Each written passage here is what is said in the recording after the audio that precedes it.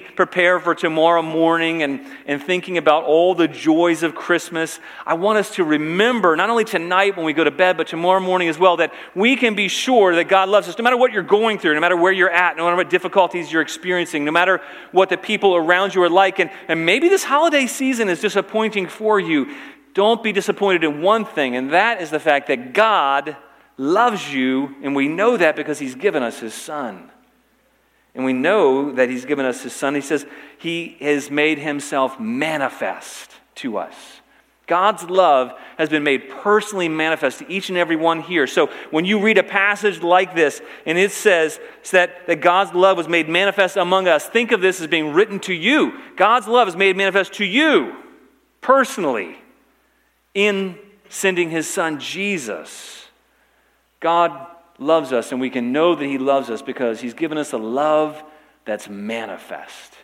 He's given us a love that's manifest. You know, in Jesus, God was manifested in reality. You know, humanity has always been like that rebellious teenager. God created humans in His image. He made them to be like Him, and He made them to be in fellowship with Him, to be in a loving relationship with Him. Yet man rebelled against God and they went their own way, yet God never stopped pursuing us. Even when mankind became so evil that it was necessary to wipe them out in a flood, God still rescued mankind. He was still manifest in His presence to rescue.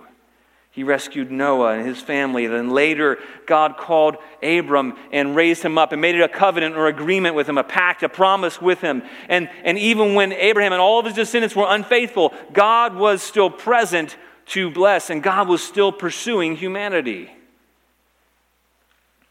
God gave His people the word to lead and to guide them. God delivered His people from captivity. They had gone into captivity because they were unfaithful. They had not followed God's commands, and yet God, He lovingly delivered them. And all throughout history, God's presence has always been with His people, even after His children disobeyed, time after time. God sent prophets to be the embodiment of His word, speaking to them. And yet God continued to pursue His people even after His people disobeyed the prophets. Every time man went astray and rebelled and couldn't reform themselves, man was hopelessly dead in sin. And all of history reveals really that left to ourselves, we go astray. But at Christmas time, what we're celebrating here is that God's love was not just made manifest in all those ways. God's love has been made manifest to you and I personally in the person of Jesus Christ. It says, in this the love of God was made manifest among us, that God sent His only Son into the world. You see, God sent His Son. He's not absent. He made Himself present with us in His Son, and we celebrate the fact that God is now with us and forever is with us. And when Jesus actually ascended, He says, I'm not going to leave you alone. I came so that you might know God, and now that I'm departing, I'm sending the Holy Spirit. In the sending of Jesus, God is with us. Jesus, though, He also identified with humanity. He became a human. He was made manifest in the Son, and He demonstrated His love personally. Not only is His love manifest, He gives us a love that's selfless. We can know that God loves us because He made Himself manifest among us, and then because His love is selfless. His love is selfless.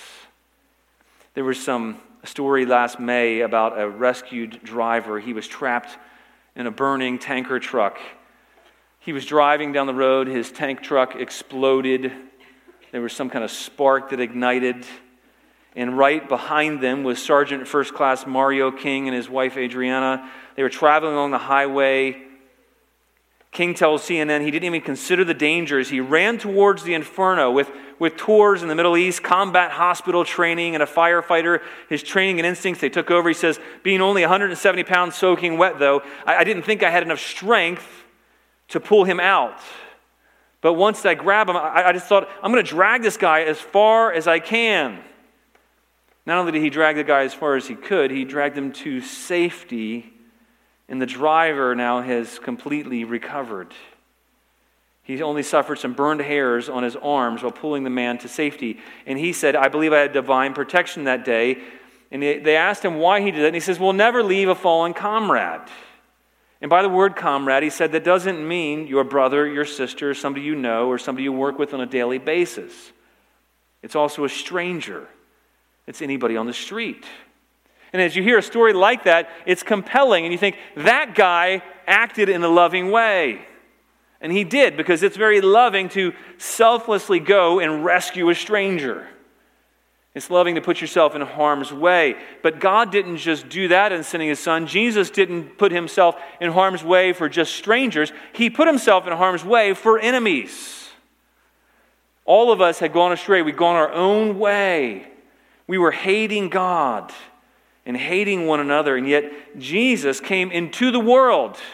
And that word for world, it means those who are dead set against God. This evil way, this evil mindset of the world around that is dead set against God. And God loves us so much. And this we know what love is, that God sent his Son into the world.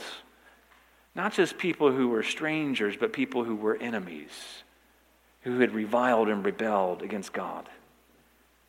And here's the thing, everyone here at some point has rebelled against God. Everyone here has been an enemy of God at some point. And yet our hope and our confidence is, as we put our trust, our faith in him, he makes us no longer strangers. He rescues us, and he brings us near. The good news of Christmas is that he made his love manifest, and he has selflessly came to rescue us and take our place. We can know that God loves us, not just because his love is manifest, not just because he came to give us a selfless love, but because he came to take our place. He gave us a love that takes our place. I was reading a story recently about a man named Ernest Gordon, and he was a Scottish POW during World War II. While he was a prisoner, he was forced to be a part of a group that was responsible for building a bridge over the River Kwai. And for every mile of track, there were something like 390 some odd prisoners that were killed or died during the building of that stretch of railroad and the bridge. It was the worst conditions and some of the most brutal treatment of World War II. They worked in oppressive heat. They were barely fed enough to stay alive. They were exposed to harsh conditions in the Thai jungle. They suffered through many tropical diseases. But the worst of all this treatment was what they received at the hands of their guards. The guards would beat them, and those who were lagging behind, they would brutally kill. Because children are here present, I'm not going to describe the ways in which they were killed, but it was horrific as an example for everybody else there. And prisoners, they adapted eventually to the treatment, and they developed this kind of survivor mentality where it was, kill or be killed, and so it was every man for themselves. And the prisoners, too, started treating each other brutally. They did whatever it took. And so Ernest wrote in his book, Miracle on the River Kwai, he says, as conditions steadily worsened, as starvation, exhaustion, and disease took an ever-growing toll, the atmosphere in which we live was increasingly poisoned by selfishness, hatred, and fear. We slipped rapidly down the scale of degradation. We lived by the rule of the jungle, survival of the fittest. It was a case of I look out for myself and to heck with everyone else. The weak were trampled underfoot, the sick ignored or resented, the dead forgotten. When a man lay dying, we had no word for mercy. When he cried for our help, we averted our heads. We had long since resigned ourselves to being derelicts. We were forsaken men, and now we felt God had even left us. Hate for some was the only motivation for living. We hated the Japanese. We would have willingly torn them limb from limb, flesh from flesh, had they fallen into our hands. But things quickly changed, all because of a shovel, Gordon wrote. He says, at the end of each day, the tools were collected from the work party.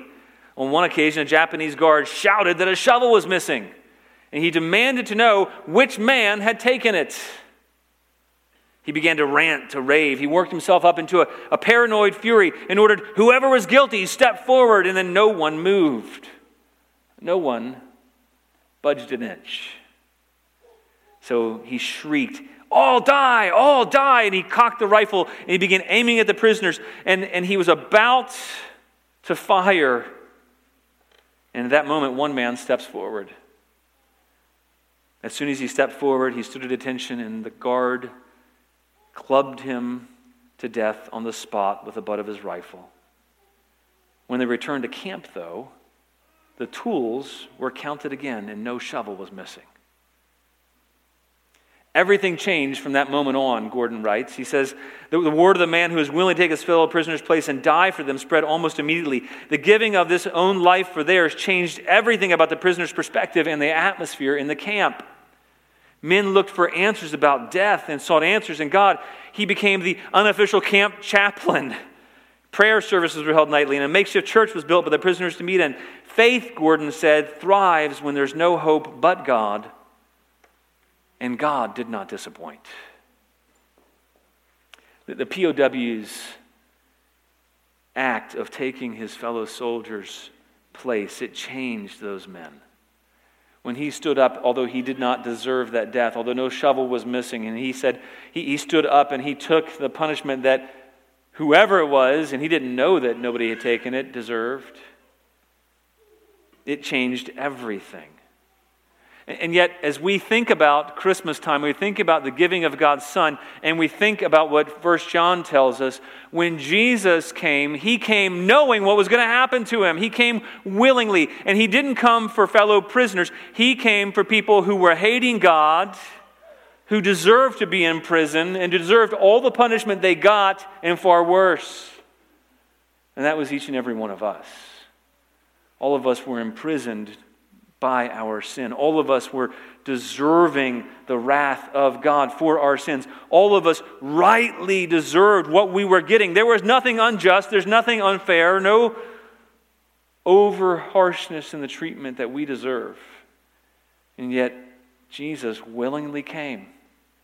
And that's what Christmas is all about. He humbled himself, came as a baby, lived in our place. But he didn't just live in our place in death, he lived in our place in life. And that's important for us to remember at Christmas time is he came as a baby because he came in humility. He came to take our place. He came to suffer all the indignities of being a poor child. He came to suffer all the indignities of being somebody who's rejected by his own people, mistreated, never recognized for who he really was, never honored, never given the credit he was due. And he came in humility in contrast to our pride. He came to fulfill all of God's laws where we had all disobeyed God's laws. He came to endure every type of temptation. He took our place in obeying God's word in every area of life. And he did all of this. That's what we celebrate this Christmas, is that God sent his Son so that he would take our place and that in him we might have life. And the life that we have in him is all of his life, all of his perfect earning, all of his perfect righteousness, all of his perfect acts in our place. Everything Jesus did, every way he resisted temptation, he came so that all of that might be credited to you and I as we place our faith in him. As we put our faith in Jesus for the forgiveness of sins, as we trust that he took our place. He was born to suffer and to die in our place. He sacrificed everything in our place. He was beaten and bruised. He was whipped. He was beaten. He was nailed to a cross in our place. He took our place by bearing every bit of God's wrath for our sins. That's what it means when it says that he is a propitiation. That's a turning away. He's turned away God's wrath. And he says, hey, God, here, I'll take it. I'll take all the wrath that everyone who trusts in me deserves. I'll take the wrath of the world on me. And so Jesus has turned away the wrath of God and turned it on himself so that God might be favorable towards us. That's what we celebrate at Christmas. We know that God loves us in all of this because he didn't do any of this because we loved him. John tells us something else incredible. He says, in this is love, not that we have loved God, but that he loved us. You know, sometimes when you're around people, they love you because you're nice to them. But God says, no, you can be sure that I love you because I loved you when you didn't love me. And I loved you before you ever thought of me. And I loved you so much that I sent my very own son. And my son took your place in every way, in life, in suffering, in temptation, in isolation, in death, in rejection. And everything that Jesus experienced was for you to show that he loves you so that in him we might live. He didn't give up when things got hard. He showed us a love that bore our burdens, a love that took our place. And what it means is that if we've trusted him, and if you are a believer in Jesus Christ, if you call yourself a Christian, if you've placed your faith in him for the forgiveness of sins and for his life in place of yours, here's the really good news this Christmas. You don't have to fear punishment from God in any way. God loves you. He's not unhappy. He loves you completely like his son. Because God sent his son into the world. What does this mean? We don't have to fear that God's angry. You know, sometimes when I mess up, I can feel like God doesn't really like me, or sometimes I feel like maybe okay, he's just okay with me. He tolerates me. Anybody ever feel like that? I can't really see you out there because the lights are so bright. So you ever feel that way sometimes? Like God just kind of tolerates me? He just kind of puts up with me. He must not really be happy with me. I want you to banish every such thought. If you place your faith in God, here's the great news. He is not only happy with you, he's completely pleased with you as if you are Jesus himself. That's the scandal of Christmas time. The good news is that not only is he pleased with you, but he counts you as if you are Jesus himself. I love the part of that passage in the end of verse 9. It says, so that we might live through him. What does that mean? It means if you put your trust in Jesus, you have taken on his very identity. God sees you now as if you are Jesus. That is the miracle of Christmas. Because Jesus came, because he gave his life, because he died in our place, now Jesus has taken places with you, and he's given you his honor. He's given you his identity. All the favor that he deserves has been given to you, and now you are in him if you put your faith in him. Now, I know that in this crowd, not everybody's done that. But that's what we celebrate at Christmas. That's what I encourage you to put your faith, your trust, your hope in. You know, Christmas celebrations, they might leave you feeling empty. But you need never be empty again if you understand the love that God has for you. That you now have the very identity of Jesus. What that means is you don't have to be afraid of what people think about you. You don't have to live for other people's acceptance.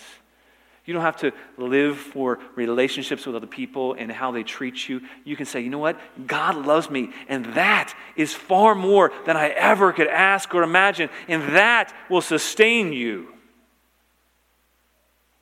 You ever felt like you can never be free from a ruined reputation? You ever felt like you can never be free from your past? You ever felt like you're defined by your mistakes, your weaknesses, your failings? I know I have.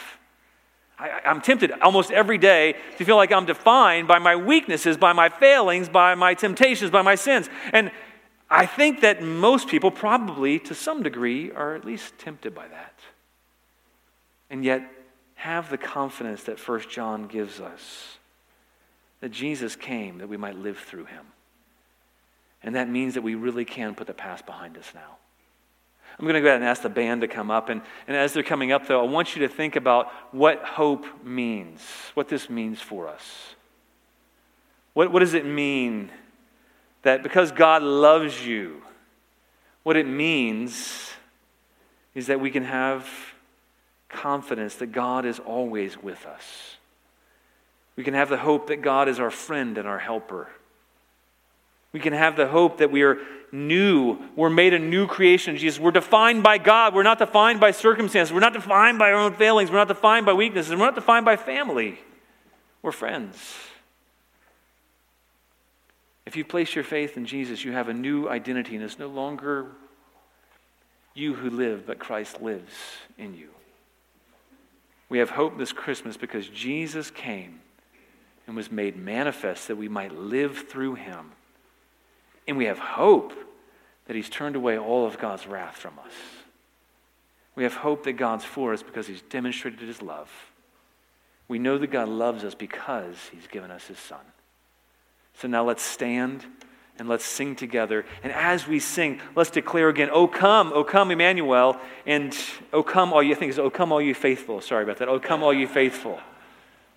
And I was thinking about that words, O come all you faithful. I sometimes have a hard time singing O come all you faithful. I don't know if anybody else does, because I'm not always faithful.